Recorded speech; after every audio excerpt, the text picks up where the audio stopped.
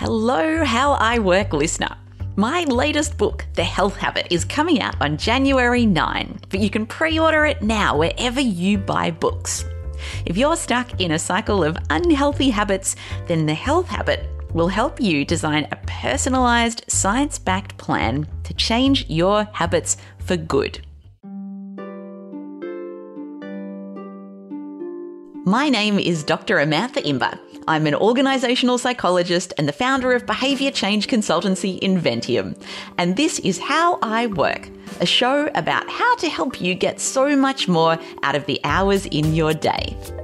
For the next few weeks, I'm sharing a few extracts from my new book, The Health Habit, on how I work. Today's extract is all about why you need to ignore the goal of doing 10,000 steps per day and how many you need to do instead. Back in 1965, a Tokyo-based pedometer manufacturer came up with the idea to market a pedometer called Manpokai, which is Japanese for 10,000 steps meter. The name was purely a marketing tool, since the Japanese character for 10,000 looks a bit like a man walking. But is there any science behind the magic number of 10,000 steps per day that anyone with the pedometer feature on their smartwatch strives for? Turns out the answer is no. Thankfully, there is science behind how many steps you should actually walk per day to improve your health and decrease your risk of premature death. Because it's best to base health habits on science, not spin doctors. A group of researchers across the United States recently set out to investigate the ideal number of steps per day required to reduce the risk of premature death. The study, led by Amanda Pullock, an assistant professor of kinesiology at the University of Massachusetts, Amherst, followed more than 2,000 adults aged between 38 and 50 for 2 years. Participants wore an accelerometer, which is a device that measures the vibration or acceleration of motion, and researchers checked back in with them 10 years later. It turns out that 10,000 steps per day wasn't the magic number that Japanese marketers would have us believe. Pullock and her colleagues found that those who walked just 7,000 or more steps per day, compared with those who walked less, had a 50% to 70% lower risk of mortality. Dr. Ai-Min Lee, a professor of medicine at Harvard Medical School, was also interested in whether the 10,000 steps idea was simply a myth. She led a study involving more than 16,000 older women and measured the number of steps they took for 1 week. 4 years later, she then followed up with these women to see what happened to their health. Compared to sedentary women who averaged 2,700 steps per day, those who averaged 4,400 daily steps had a 41% reduction in mortality, a big result for fewer than 2,000 additional daily steps.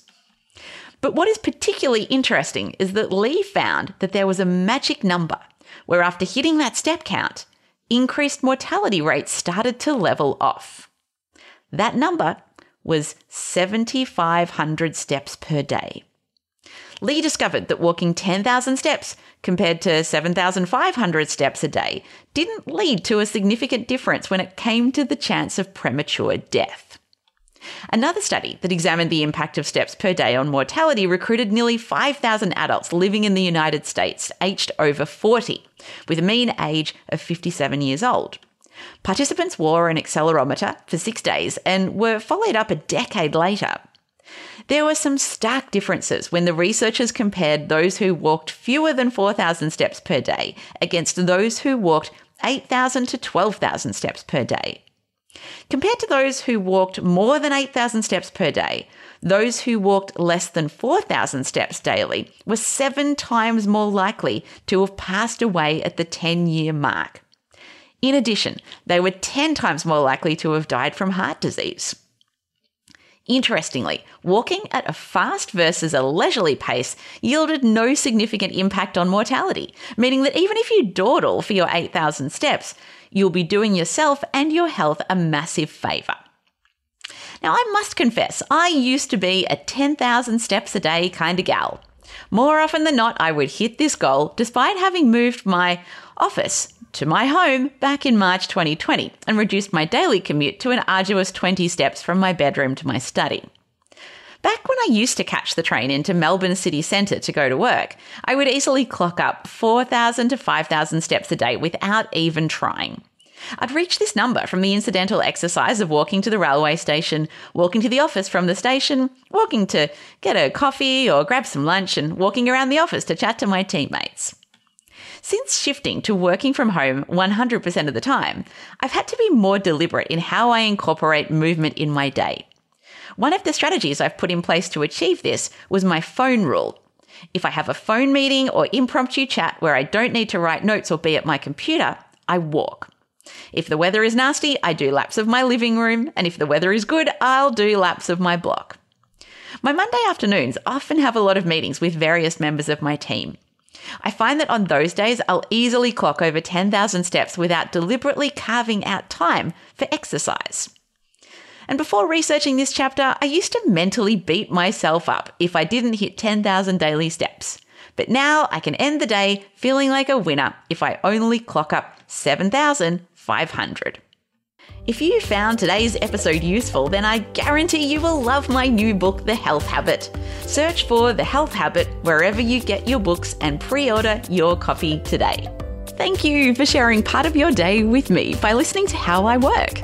If you're keen for more tips on how to work better, connect with me via LinkedIn or Instagram. I'm very easy to find. Just search for Amantha Imber.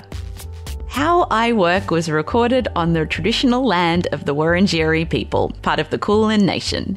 I am so grateful for being able to work and live on this beautiful land, and I want to pay my respects to elders past, present, and emerging. How I Work is produced by Inventium with production support from Dead Set Studios.